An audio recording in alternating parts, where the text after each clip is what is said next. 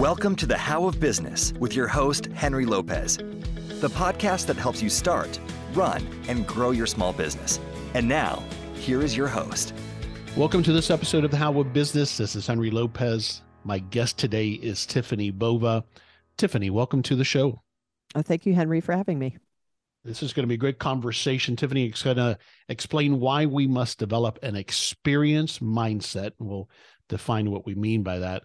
An experience mindset, which considers both the customer and the employee experience in order to grow our small business. To receive more information about the How of Business, including the show notes page for this episode, and how you can continue supporting my show and receive exclusive content and discounts through a Patreon membership, just visit thehowofbusiness.com. And I encourage you to please subscribe wherever you do listen to the show so you don't miss any new episodes. Let me tell you a little bit more about Tiffani. Tiffani Bova is the global customer growth and innovation and evangelist at Salesforce and the Wall Street Journal best-selling author of Growth IQ. And her new book, which we're going to chat about today, is called or entitled The Experience Mindset, Changing the Way You Think About Growth. And so over the past 2 decades, she has led large revenue-producing divisions at businesses ranging from startups to Fortune 500. And as a research fellow at Gartner, her cutting-edge insights have helped Microsoft, Cisco, Salesforce, HP, IBM, Oracle, SAP, AT&T, Dell, and Amazon AWS, and other prominent companies. She has helped them expand their market share and grow their revenues. She has been named one of the top 50 business thinkers in the world by Thinkers 50 twice. And she's also the host of her own podcast, What's Next with Tiffani Bova. Tiffani lives in the Los Angeles, California area. Once again, Tiffani Bova, welcome to the show. Well, that was a kind introduction. Thank you, Henry. I appreciate it. Thanks for taking the time to be with me. I want to start with this question because I was doing the research. I saw you went to high school in Hawaii, in Honolulu. Is that right? That is correct. I was born and raised there. So you were? Interesting. I was. I didn't leave full time until I was 30. So, wow. Yeah. Interesting. So just briefly, how did that, do you think, being born and raised in Hawaii influence your perspective on life? I know that's a big question, but what do you think how did it impact you? Well, I think many people, when I was a kid, didn't understand, wait, people live in Hawaii? Right. That's for sure. Because, I was born in the 60s, so travel didn't become available, as easily and readily available as it did kind of until the late 70s, 80s. So I'd come to the mainland and, I'd meet other kids. They'd be like, oh, do you guys do you live in shacks? And I know that sounds funny now, but it was really literally the question. So, I'd always tease and say, yeah, we do, we share. Yeah. Anyway, I'd have a little fun with it. But it gave me a very unique perspective to the culture of the Pacific Rim. Right. It was very Asia Pacific Islanders. I was Caucasian. I am Caucasian. So it's Haole is really the term that gets used there. And so it was an interesting dynamic, but it really gave me a wonderful lens into, especially now in business, how cultural differences matter and paying attention to that. It gave me a huge appreciation for other points of view and other cultures that I've just taken through my life. I think I wouldn't change my childhood for anything. That's for sure. No, I can imagine that was a tremendous influence. You grew up in that environment. So it made you very aware of that. Thanks for sharing that. Then, of course, you had a significant and successful sales career, sales and sales management. I can't pass up because, I was in sales as well, and I'm always looking to get better as a salesperson and have done sales coaching. In your experience, what do you think makes for a great salesperson? I always lean into my own story, which is, I think sports and that competitiveness in that kind of extracurricular activity growing up really prepares you for so many things, but more importantly for sales for sure. One is how to compete and win. but also how to win with grace, and then how to lose, keeping your head held high, because sales is all about winning and losing. And if you don't have that kind of temperament to understand you're not going to win them all, and you're not going to lose them all, that you just have to kind of keep fighting, but also being prepared, training, and I do that in air quotes, about what you do every day. You'll get a little bit better and a little bit better and a little bit better. Practice matters. The equipment you use, in a sport, well, it's the tools you use in selling. I think there's a lot of correlation. And so I'm a huge fan in whether it's not competitive, but it's just that put yourself in a situation I don't care if it's ping pong, pool, tennis, pickleball, like pick something, right? If you're in sales, I'd be surprised if you weren't also in sports, because I think that's a great learning ground for it. Yeah, I love that. I love that analogy. The other analogy I make related to sports and sales is sometimes it's a numbers game. You don't get any at bats. You have to get more at bats so that you can be successful, right? Yeah. So thanks for sharing that perspective. I appreciate that. All right, you're a global growth and innovation evangelist at Salesforce. So what the heck does that mean briefly? I was curious about that. It's interesting, with a full body of work for 30 years, it's still one of the most asked questions I get. Tell me about your title. Yeah. Yeah. What does that mean? Yeah, I have no internal, if you will, responsibility, meaning I'm an individual contributor. I don't have people reporting to me anymore. I'm really externally facing, advising and working with our customers on how best to leverage technology and be responsive to changes that may be coming to the business. And it gives me this opportunity to see businesses from startups all the way to Fortune 5 companies, right? And what's interesting about that is the problems are the same. It's the scale that's different. It's the number of customers that's different. It's the budget that's different. It's the number of tools that get used that's different. But at the end of the day, businesses do two things. I'm oversimplifying here, obviously. They make stuff, they sell stuff. Mm-hmm. If you have one employee or two employees or 200,000 employees, you make stuff, you sell stuff. It's just you make more stuff and you sell more stuff. And it's more complicated as you get bigger. Right. But if you can stay grounded in the things I'm facing as a business, I get to evangelize those best practices. I can learn from different industries and share them more broadly. So it is really a dream job, I must say. Yeah, I love it. Great. Thanks for explaining that. That is fantastic. All right, let's talk about the book. The book, again, is entitled The Experience Mindset, Changing the Way You Think About Growth. And if you're listening to this episode, the day it was released on a Monday, the Monday it was released, and the book is ready for pre-order. You can pre-order it now, or tomorrow it's, I don't know what to call it, live. In other words, you can buy it tomorrow and have it delivered right away on Amazon, but you can pre-order it already. So this is exciting. This is your new book. I always ask this question: why did you write the book, and who is it for? Such a great question. I wrote another book called Growth IQ back in 2018, and it was really the 10 levers to growth that I learned through the course of being a practitioner on sales, marketing, and customer service, again, for startups all the way to Fortune 500 companies. And then I spent a decade as a research analyst at a company called Gartner, advising startups and the companies you sort of rattled off on how to be better with customer service and sales and marketing. And that book was really the culmination of all I learned and all the advice I'd given, and how could I create something that was digestible. So, entrepreneurs, small business owners, and/or executives could look at it and use it as a reference. But what I didn't do in those 10 levers to growth was talk about the importance of the employee to the way in which companies are able to grow their business.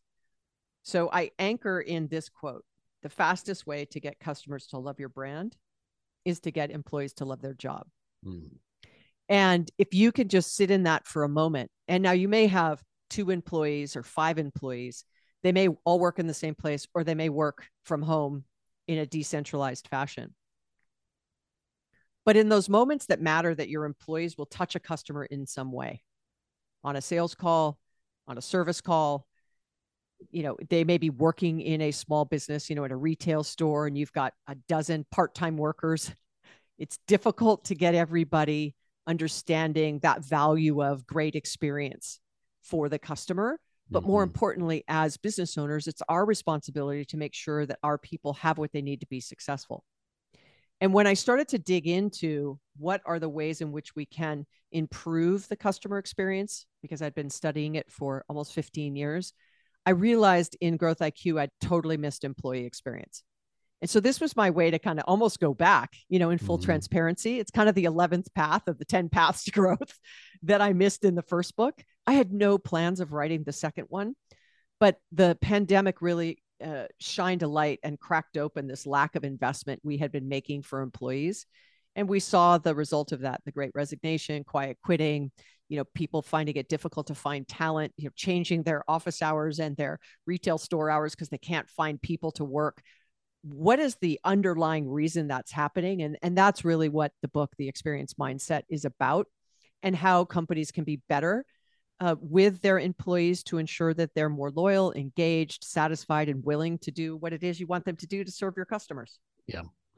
Excellent, Stephanie. It's interesting as you make the point about this focus on your employees love their jobs. It's again, as it relates to large company versus small company, same problem. It's a scale difference. Larger organizations have to worry about how does this machine, how does this mass of people work in alignment, right?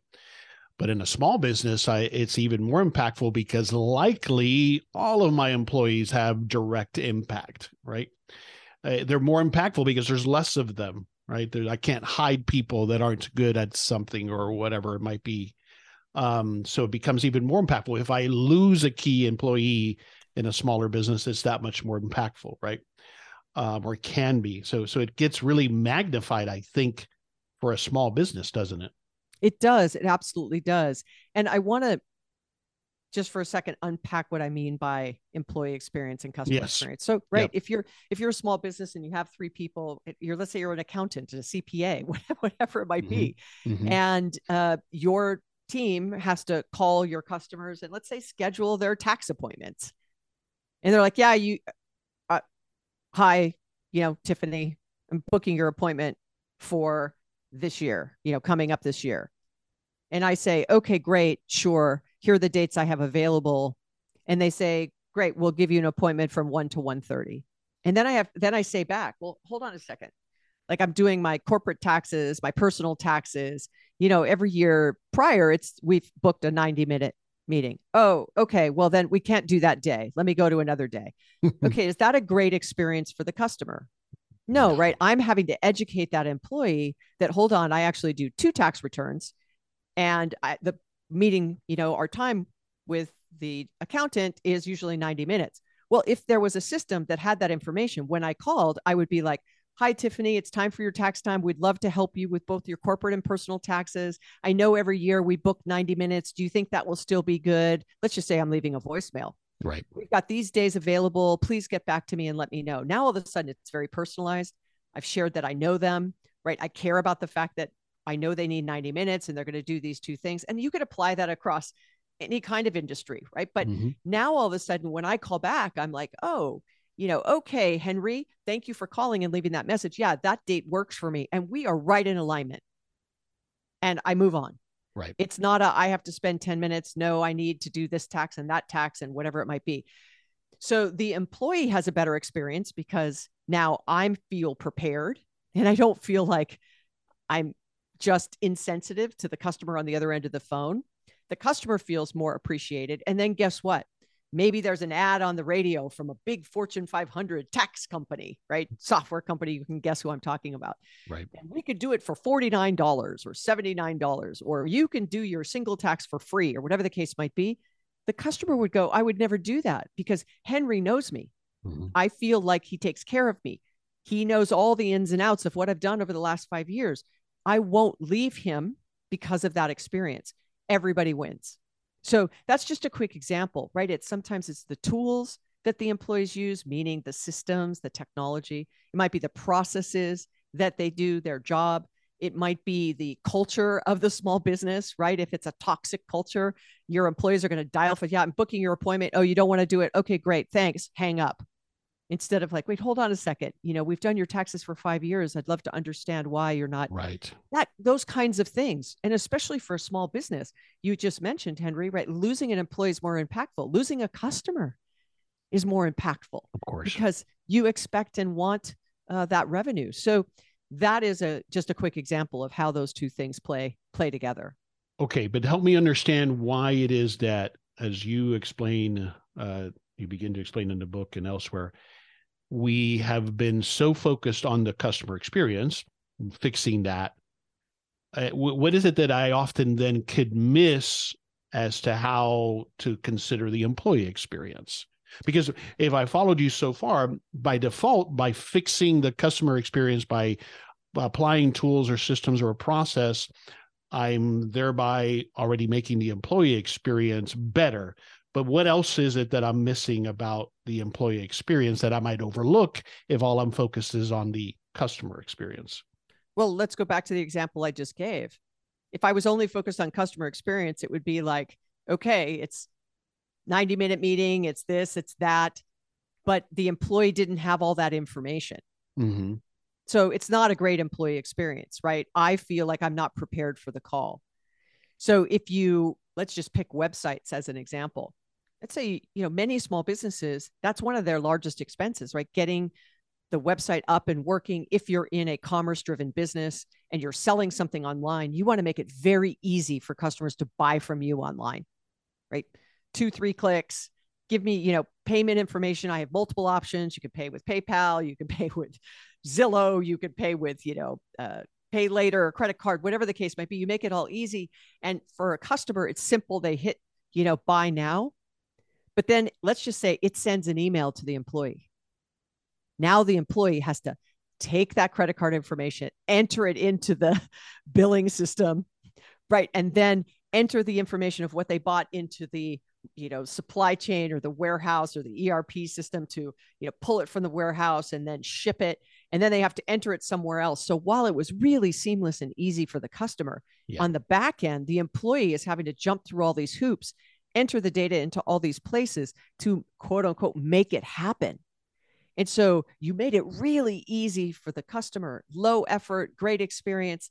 And the effort for the employee is high and the experience for the employee is low. And tedious, and it's prone to errors and all of that kind of thing, which just creates stress and all that stuff. I think this also has to speak to, and I'm sure you covered this in the book as well, Tiffani, that it's also part of that new process or whatever I implement, that I spend enough time training the employee on how to do it.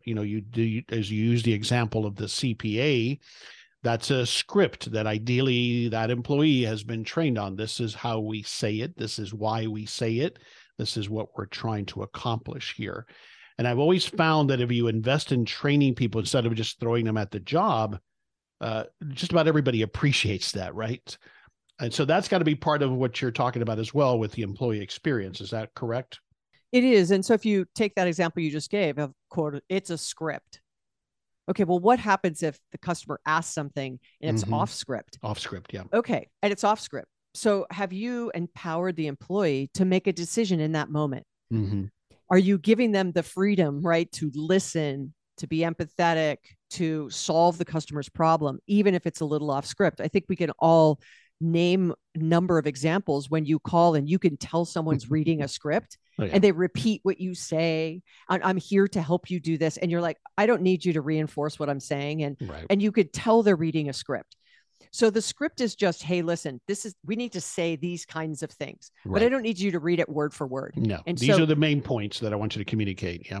Right. And then you have to give them a little bit of leeway to then solve what the customer needs or answer the questions within the guardrails that you've given. So it's not just training on the script, it's hiring the right people, right? Trusting them to do what's right for the business, helping them understand why you need these pieces of information.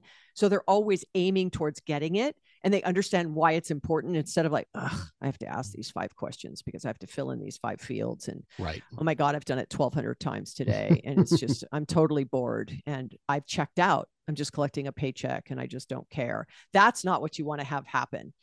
So it's important to understand that the script is a way to make sure there's consistency and you're capturing all the information, but you don't want it to constrain your people from doing what's best in that moment for both the customer and as well for them. Yeah. Yeah. The word empowering is the one I would come back to because that's one I use often. We have to, with guardrails, as you said, with guidelines, empower our team, our people, especially the ones that are customer facing, to be able to make decisions to help and solve the customer's problem. I think also what's coming to mind here is, and I can see myself having been guilty of this in the past, having implemented systems, that when we go to implement a technology or a system, we're usually focused, if it's customer facing, on that experience, like you said. And I don't know that we always, like is what you're highlighting, take into account what is the impact on my internal process, on the employee. Is it going to create more work? Is it going to create more tedious work? Is there those kinds of things? And that's part of what you're talking about, right? To consider that impact as well when I'm applying technology as an example. Yeah, there's pros and cons to it. Look, obviously, I work at Salesforce. I'm a huge proponent of using technology in an appropriate way, especially with customer-facing individuals, to allow them the flexibility and speed and agility to be responsive to what customers need. But let me give you an example. One of the research projects that we did in sort of one of the foundational aspects of the book was there was a retailer, and this is a large retailer, it's 1,000 storefronts in the US, and there's a handful that have 1,000. So you could probably guess who it is, but I actually don't know who it is. It was a blind research study that we did. I see.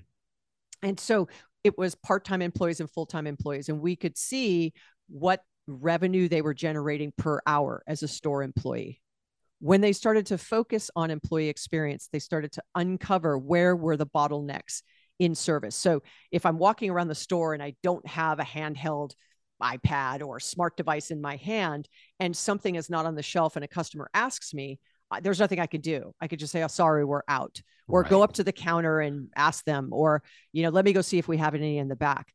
The moment they put something in their hand and they could look and immediately see, oh, we don't have any in the store. However, I can order it for you right now. Would you like me to do that? And I can even put it at point of sale waiting for you. So when you check out with everything else, you could check out with that and it will ship. Would you like it tomorrow, 3 days, 5 days? You could even come back and pick it up later if we could get it at another store, whatever the case might be, right? But that kind of real time, I was able to do it. Yeah. And then it was looking, do they have the inventory? Do they have the ability to do it? So if you're thinking and you're listening to this and you might have a little store, right? And, you have small inventory because you just can't afford to have lots of stuff in the back, but you want to make sure you're satisfying that need right away. Do you want your employee to just let the customer walk out? Do you want to put the onus on them to look online? Or do you want to take care of it right there? Mm-hmm. When they did that, by the way, there were other things that they were looking at, to your point, Henry, training, part-time and full-time employee, that has bearing on how engaged and committed they are and how invested they are in your business. If they're part-time, it's very different than if they're full-time. They saw a 50% increase in revenue per employee per hour. Ridiculous. When they started to improve those things. So for small businesses, when you hear me talking, or others, right, talking about something like this, I don't want you to all of a sudden go, it's too expensive for me. I can't it's too burdensome for me. It's too complicated for me. I wear 92 hats. How can I focus on this? It is focusing on things you already have in your toolkit. And so if you want to start to go down this path, my suggestion to you is to ask the people who work for you now a series of questions, right? How can I make your job easier? Like less burnout, less mundane, less boring, all the things we just said. What kind of training would help you? Are the systems helpful, or do they just bog you down? Is the data all over the place and you can't find it? Am I not enabling and empowering you to actually approve a return under $50? You have to go get approval from me, and maybe I'm not in the office, and so it delays everything. Like, where are there bottlenecks? Your people know the answers to these questions. You don't have to worry about figuring it out on your own. You just have to be willing to ask.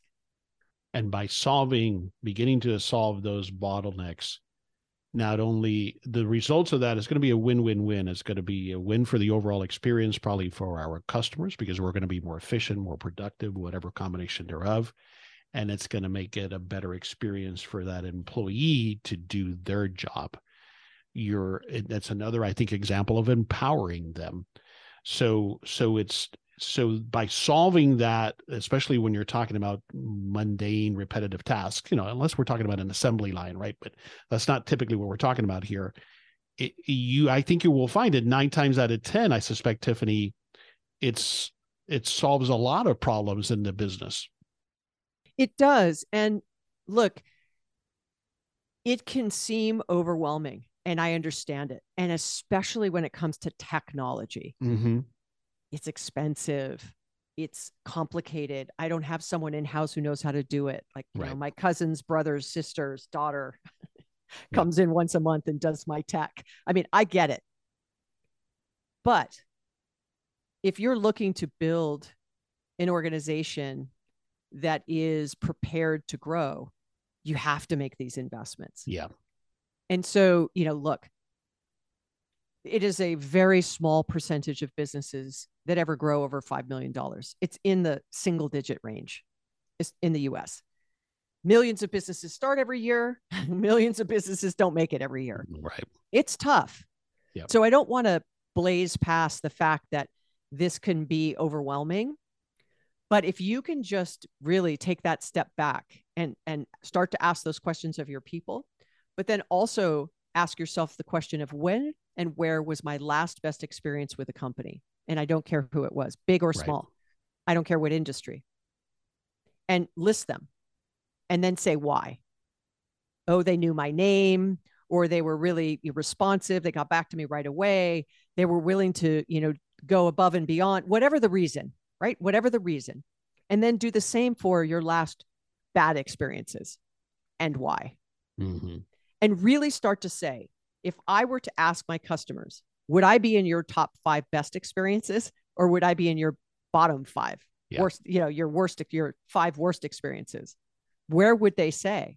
And if you don't overwhelmingly say and believe that you're in the top 5 best experiences, there's work to do.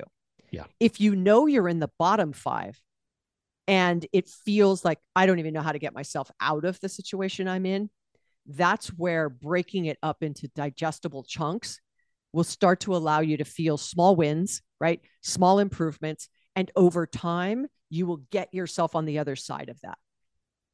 Yeah, I agree. And get help if you need it, right? Because sometimes we need that outside perspective to help us see that and prioritize.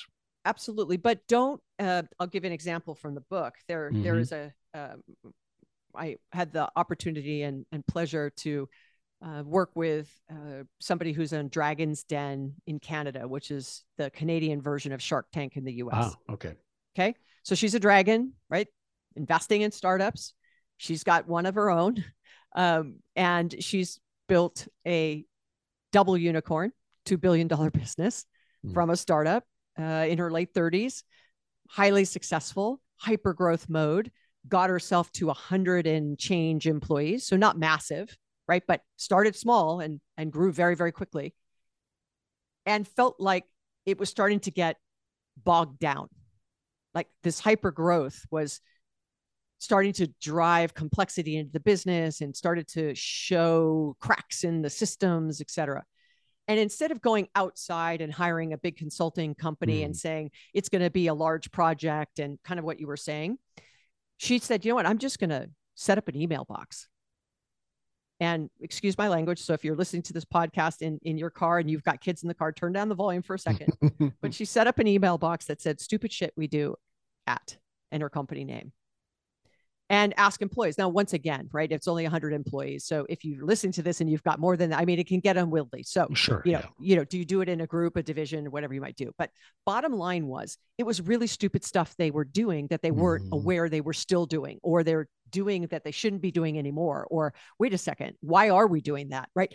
And very quickly, they just cleared out a whole bunch of things that were silly, right? That were no longer necessary or could just be a little tweaked and would be so much better. And what that did was it ingrained this culture of trust. We asked, you answered, we fixed. And if we didn't fix, we told you why we didn't fix. And so now all of a sudden, employee morale went up, right? Yeah. Productivity went up, resiliency went up, innovation went up, like everyone was re-engaged. It was a very quick exercise, not a 12-month, 18-month project. So I agree in going and getting help, because once you identify this, now you have to prioritize. Now you have to make decisions. And that's where you may need help. But I don't want you to feel like it's something large that you have to undertake in order to get yourself through this. Yeah, no. Well said. Well said. I was hoping you could also share another example. I know you have various examples in the book about businesses that are doing this well.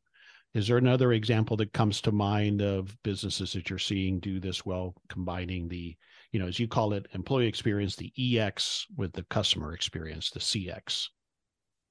Well, I find them every day. I sort of opened my eyes when it could be something like going to a restaurant and being like, the food was good, but the service was fantastic. Can't wait to come back. I've gone to restaurants where the food was spectacular and the service was terrible, and I wouldn't go back. And so every single day, it reinforces that we as humans make decisions around where we choose to do business, eat, shop, sleep, fly, vacation, whatever, on these experiences. So, as I say that, maybe think back to that question I asked a few moments ago. What are the top 5 best experiences and the worst ones, and why? But if I'm going to name brands, people use the Zappos example or the Chewy example, right? Pet supplies. How do you make that unique and different? Are people just shopping on price? Well, but hold on. The experience at Chewy is they know my pet's name. They know my pet's birthday. I canceled my recurring shipments because my pet has passed. They sent me a condolence card. They checked in on me, like whatever the case might be. Those are the times where the employees are so part of what you think about that company. I asked the question yesterday, actually. I was doing a keynote, and people rattled off In-N-Out, Chick-fil-A, and then it would be, a local restaurant, or they would say, but it wasn't these big brands. Like no one shouted out Amazon, and no one shouted out Starbucks, although both those examples are in my book. They're in my book for different reasons. Mm-hmm. It is those little brands that are able to go that extra mile that sometimes the big brands can't do. And you can very quickly tell by how employees act with you as a customer. Yeah. And how they treat you when something is good or bad, right? And I think that that's where we all have the opportunity to be a lot more aware. And when an employee goes above and beyond as customers, we should acknowledge it. Thank you for taking the time. I appreciate it, right? You went above and beyond, like, please send me a survey, or, whatever the case might be, because that reinforces this behavior that we really want to see change, that mindset shift to taking care of our people so they can take care of our customers. Yeah, I think on this point, Tiffani, so much of it comes back to, we've talked about the training and the development, but the empowerment of that employee is what you're talking about, I think, there. And that's so critical. I think that's what we will see. If it's a business where we're interacting with an employee or a representative of that business, when things go wrong or not as well, that's often when we can see how empowered is this employee to solve my issue, my problem. I think that's when it stands out. So like you said, looking for those opportunities can help us learn as small business owners, how can I take some of that and apply it to my business? Yeah. And it's something small. Mm-hmm. Right. And it doesn't have to cost a lot of money, right? As you were talking about restaurants, I was just at a restaurant this weekend that we've been to several times, and they just invested in handheld, as a lot of restaurants are now, handheld devices for me to pay. And it's one of the brands that you would recognize, the tablet brand. So it's not expensive. This is not expensive technology now, relatively speaking. And I know because I've owned restaurants. But I'll tell you, the way that it was implemented, what I don't like the experience with, just to go off on a tangent here for a moment, in restaurants, is when those devices, when the waiter or waitress holds it and has me pay there. I feel under pressure now to have to give you a great tip, and I don't like that. Instead, what obviously they're trained to do with this device is she simply left it on the table and said, when you're ready, you can just follow the prompts and pay here. And so I loved that experience, that application of technology. It empowered the employee so they don't have to have that awkward encounter. It made me feel more comfortable about it. There was a survey at the end of it if I wanted to complete it. So I thought that was a great example of how the employee, that benefits the employee, because of course it makes the whole transaction easier for them, right? But also it made it a positive experience for me as the customer. So let me jump in there. Let me play kind of the devil's advocate here. Do you think that the employee made the decision to hold it while you pay? Or do you think that the owner of the restaurant or the manager of the restaurant said, we don't want the device to be stolen. Do not leave it on the table. I'm just asking, which do you probably think a combination as a business owner, restaurant owner in the past. I could see where maybe a wait service person is being clever and knows they've learned they get a tip when they kind of intimidate us. But I would think it's to answer your question, they've been told never to lose sight of this device because they're so expensive and somebody might steal it or somebody might not pay. So okay, I think it's the employee has been told these are the rules on how you use this. Okay. There is a perfect example that was unprompted and unscripted, right? So the business made a decision that had negative unintended consequences to the customer because of what the employee had to do. Mm-hmm. It was a good reason. Like, we don't want to lose it. Like, mm-hmm. I don't want you to take it out of your site, kind of a thing. Now, they do that in Europe all the time, but there's not Correct. A tipping issue in Europe, right? In the US, it's a different scenario. The reason that technology came about, by the way, is that card never leaves the customer's hand. So it's a security Correct. Reason initially and why they've been doing it in Europe forever. Correct. Yeah. Correct. But right, let's go back to it. So that is why you have to think through the decisions you make. Okay, if I don't want to lose the device, right? If that's the reason I don't want then instruct the employee to put it down on the table. Don't hold it and step back, mm-hmm. And maybe pick up the dishes or get ready for, you know what I mean? So you're not hovering over That's the right. person, That's right? And so there's a perfect example of, it wasn't the wrong decision by that general manager or owner of the restaurant. I understand the reason why, but let's make sure that then, because what you feel like is you went right to they feel like if they intimidate me, they're going to get a better tip away, right? It's the employee's fault. And right. It might not be. I was thinking, but I could see the complete opposite being the case. Most of them are just as uncomfortable with it as I am, I suspect. Or they're ambivalent. Like they're just exactly. Like, this is just what I'm supposed to do. So yep. You're right. And, you're right. I want you to get out of my table. It falls in that category, which is like, I got to sit here. Yeah. Right. I mean, it's a little better than having to run the card back how I used to have to do it. So it's a little better, but I still have to stay up. So yeah, I get what you're saying. And then, even during the pandemic, restaurants got away from waiters and waitresses. It was like, here's the QR code on your table so you could see the menu and then you order. And some restaurants, I'm in Los Angeles, have continued to do that today. Yeah. Mm-hmm. Yeah. And I will tell you that I don't go back to them. Because it's not a great experience for me, because I might say, hey, I don't, I want this, but I don't want a bun. Let's say it's a burger or something, and I don't want a bun and I want a salad on the side. I came to a full service restaurant for a reason, right? Right. And doing that on the app, like saying I don't want a bun and I want a salad, is not as intuitive and easy. They don't make it. They make it like no substitutions and changes. Like, let me make it as easy as possible for me, the business owner, right? But not the customer. And so we can find examples everywhere. And so I hope through this conversation that we've been having that you all of a sudden, the listener, right, all of a sudden says, hold on a second, I am guilty of doing that because I have a really good business reason. Yeah. And it's right. Like, I'm not telling you the business reason is not right, but let's take it all the way through execution and make sure that we don't have any blind spots along the way that actually deliver. Like, I'm not going back to those restaurants. That business, I really enjoy their food, but it's just not a great experience for me. To your point, I'm coming to a full service restaurant. I'm paying more expensive and I'm tipping, and I'm pretty much doing everything on my own. In some cases, they used to have us go up and get our own food. Right. I'm like, so why am I tipping? Yeah. Right. Great stuff. Great stuff. All right. We've talked about technology and you're an expert on applying technology. So I can't let you go away without asking your thoughts. And we could have hours conversation on this alone, but AI, ChatGPT being the most popular version of it right now.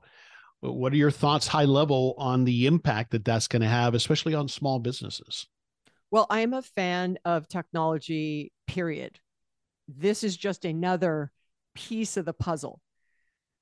Small businesses are absolutely under leveraged on technology. They will run the business on an Excel spreadsheet. Right. They don't really know what's working and not working. They may not know what their most popular and profitable products are. So it's just kind of what they think in their gut. And that sets us up for trouble down the road. So AI to me is, if I went to a small business, I don't care who it is, and let's just say they're selling something, right? And I ask, tell me what the top 3 products are for sale, like, the highest volume. And then what are your top 3 products from a profitability standpoint? Are they the same? They may not know the answer to that question. They may go, well, I think it is, or, historically it's been. And I'll be like, no, I want to see it. Tell me, because then how do we sell more of what's your most profitable? And if your most profitable isn't selling, why not? Is it in the back of the store? Should it be in the front of the store? Is it hidden on the website? Is it not the first thing you say? I don't know, right? But knowing that kind of detail in your business, whether you're a 2-person company, a 5-person company, or 5,000-person company, is absolutely critical. And then it gives you insights into what should you add to your repertoire. Like, what products should you add? What should you eliminate? What should you no longer do? What should you source from somewhere else because costs have gone up, profit goes down? That kind of insight is very difficult to capture in your head or just on a piece of paper. Right. And so, with the transition to cloud, small businesses more than ever can actually get access to technology that used to be reserved for medium and large enterprises. Yeah.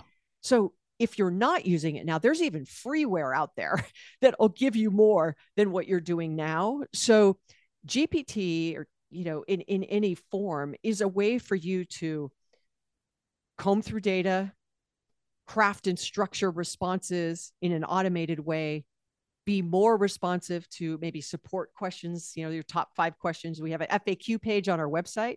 Well, what if you start a chat on your website, and then an AI bot can start to respond to those questions to reduce phone calls, right? Or some of the busy work. So this is not about replacing humans. I want to be really clear. This is about replacing human activities that are redundant, repetitive, and transactional to allow your people to do more value-based, personalized, empathetic, efforts that are more important to your customers. So it's also not human alone. So it's not tech alone. It's not human alone. It is the two working together. So now I would say to you, once you've asked yourself all the questions I've just rattled off, do the same thing. Am I using technology appropriately? Is there a use case for me for AI today? GPT right. Today, CRM today, right? Marketing automation today, financial and e-commerce systems, whatever it might be. I think always asking where you can leverage technology to improve the experience for your employees and your customers and improve the health of your business, I'm all for. Yeah, well said. On the general topic of AI, for people who have, they've maybe only seen the 60 Minutes special, and I'm a small business owner, what do you recommend to people, in addition to reading your book, as to where to go to start educating themselves? Do you have a resource that you recommend or a thought on that? There are so many people putting out content now, how and where to use GPT. And so, if you don't know today, carve out a couple of hours or a full day. And I hate to recommend this because I'm also a fan of work-life balance, but pick a Saturday. Yeah. Get to your office or go into your home office, whatever the case might be, and immerse yourself in examples of, play with it, try it, watch a YouTube. There are incredible threads on Twitter. There's great how-tos on TikTok, right? There is content everywhere. Now, not all content is accurate, right, and relevant to you. So you're going to have to wade through some of it. You're going to have to, yeah. You're right. So if you have a organization, right, or that you are part of, so like the CPA organization or the retailer association, or go there and see if they have anything. Look to your network. Hey, how are you using it? What are you doing? What have you learned? People you trust, and but you have to be willing to have that beginner's mind to say, I don't know. And you may decide at the end of it, it's not for me. But at least you're coming from a place of, I did my research. And then you may set yourself every 30 days to just go touch base again and make sure, oh, is it time for me now? Is it time for me now? Is it time for me now? That's the kind of approach you have to have as a small business now. If you want to survive and get to 1 million and then 2 million and then 3 million, you may be happy with a $1 million business. But if your profit is squeezing, you always want to be looking for ways to make that $1 million continue to make you the kind of money you're looking to make. Well said. Yeah, I'm going to agree with you more. That's what we have to do as small business owners. We have to continue to educate ourselves, on this topic of AI, technology in general, so that I can continue to begin to apply that as I can in my business. Just one final question on that. I mean, I see this version, for lack of a better term, of AI, what we're seeing emerging here, as revolutionary. This is going to change things. Am I just getting swept up in the hype, or what do you think? No, I believe it will change things. I believe there has been lots of technology advancements over the last 20 years that have changed things. I think this one is one that people can't ignore, especially as productivity is top of mind, especially as profitability is top of mind, all of those things. But I also have seen bad use cases of it. I've also seen people use it inappropriately. I've also seen people over-index towards letting technology take away the human touch. Yeah. So that is why everybody needs to do their own research and find ways in which to use it. But if you can get ahead of the game in your industry, in your market, in your little business, and you use it better than your competitors, and you find a special way to present what you do with a wrapper that is more technologically led, you will lead and grow. So there is benefit if you get ahead of the curve, but that is a large investment in time to understand how and where to use it, why, who's going to use it, what are the rules, use cases, et cetera. So I don't want to say absolutely it's revolutionary, apply it across your entire business, go. I don't think we're there yet. Yeah. I think that we have to still find ways in which the humans and tech can make sure that we stay on the right side of it. Well said. All right. The book that we've been talking about by Tiffani Bova is The Experience Mindset, Changing the Way You Think About Growth. Before I start to wrap it up here, is there a high level key concept that I didn't ask you about that you want us to know about related to this book? Is there anything that I missed? Obviously, there's a lot of detail in this book. But is there something that stands out that we didn't ask, that we didn't chat about, that you want to share? No, I think we covered a lot. It's always great to be able to take content like this and bring it down to the small businesses. They are the ones that power communities and lift up lives. And, the entrepreneurial spirit is alive and well in the US as well as around the globe. We've seen more small businesses stand up since the pre-pandemic than we've ever seen. It's inspiring. I'm always rooting for small business to just grow because they're the ones that have the opportunity to change the world. Yeah. It is much more complicated to do it when you're larger. So I always enjoy getting the opportunity to challenge myself to bring these kinds of concepts down to small organizations. So I appreciate the opportunity. Yeah, no, it's fantastic. Thank you. And as you say in the book, when it relates to big companies, you talk about it starts with the C-suite. But for us as small business owners, as we've talked about, it starts with me as the owner. I have to be the one to invest in these things. I have to be the one to look at this experience mindset and make sure that I am looking at both sides of it. It's not just the customer experience, but the employee experience as well. Excellent. Thanks for sharing that. Speaking of books, I'm always looking for a book recommendation. Is there a book that comes to mind that you've read recently or in the past that you would recommend?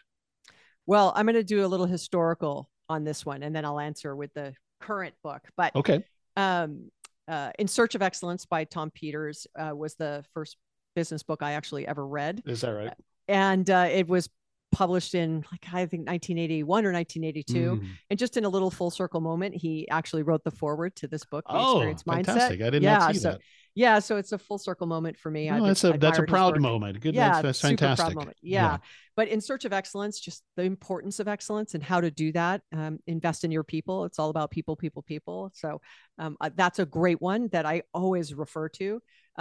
Execution by Ram Charan is another one. Ideas are fantastic, but how do you execute on those?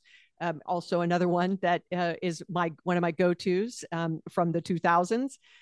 Purple Cow by Seth Godin is how to stand out in a lot of sameness, if you will, right? Like how to be a purple cow in a sea of black and white cows. Love anything by Seth. The Art of the Start by Guy Kawasaki, also a favorite of mine on just really how to invest in what it's like to start up a business and grow.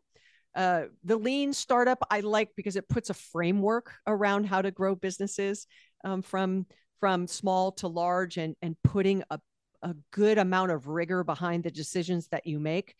But from a current book, a dear friend, Laura Gassner-Otting, just wrote a book called Wonder Hell. It's a great title, but she really leans into what we think about the challenges we face individually and the reality of what they really are, right? How do we kind of get out of our own way to be successful, not only for ourselves, but for our people, right? Our employees, our families, et cetera. It is a great, fun read with a lot of stories from people. I'm one of the people that she interviewed for it, but it's a fun book. Excellent. Thanks for all of those recommendations. Those are all great books. I've read all of those except for Execution and this new one, Wonder Hell. So I will have a link to all of these, including, of course, Tiffani's book on the show notes page for this episode at thehowofbusiness.com. Let's wrap it up, Tiffani. What's one thing you want us to take away from what we've talked about related to your book, The Experience Mindset, from a small business owner's perspective? What's one thing you want us to take away from this conversation? Trust the process. Trust the process. We don't all know the answers. It's going to be different for everybody who's listening to this. Everyone is starting from a different place. Everyone's trying to get to a different place. Everyone has a different culture. It is not peanut butter advice for everyone. And so it is not always easy, but it is also not always hard. So I'm rooting for people to trust the process. Mm-hmm. It may take 1 year, 2 years, 3 years, 5 years, but if you're committed to that, every day will be a new challenge full of rewards, as well as lessons learned. But if you can stay focused on the process and trust that in the end it will all be okay, then you've got a leg up. Yeah, great takeaway. I think also related to that, as you pointed out, to ask your employees one way or another, get their input on where we should start. What are those bottlenecks? Thanks for that. Where would you like us to go online to find out more? I'm really active online, both on Instagram, Facebook, LinkedIn, Twitter, YouTube. You can kind of find me everywhere. But please connect. I'd love to hear feedback from any of you small businesses. I can't take any more connections on LinkedIn, but drop me a note. Let me know what you agreed with, or even examples of what you've tried, what's worked, what hasn't worked. I'm always open to hearing what people don't agree with what I said, because it helps shape, what I say the next time. So of course, that's what I'd say. What do you mean you can't take any more connections on LinkedIn? Yeah, I'm out of connections. I didn't know there was such a thing. Nor did I. I got an email about, I'd say maybe 12 months ago, and they said that I think I was 300 connections away from maxing out. That is crazy. So now it's just, you can only follow me, but I do read the messages. Yeah. Interesting. I love it.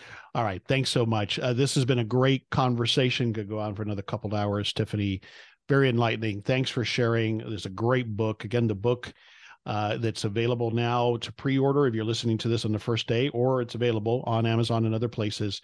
The Experience Mindset, changing the way you think about growth. Thanks for joining me today.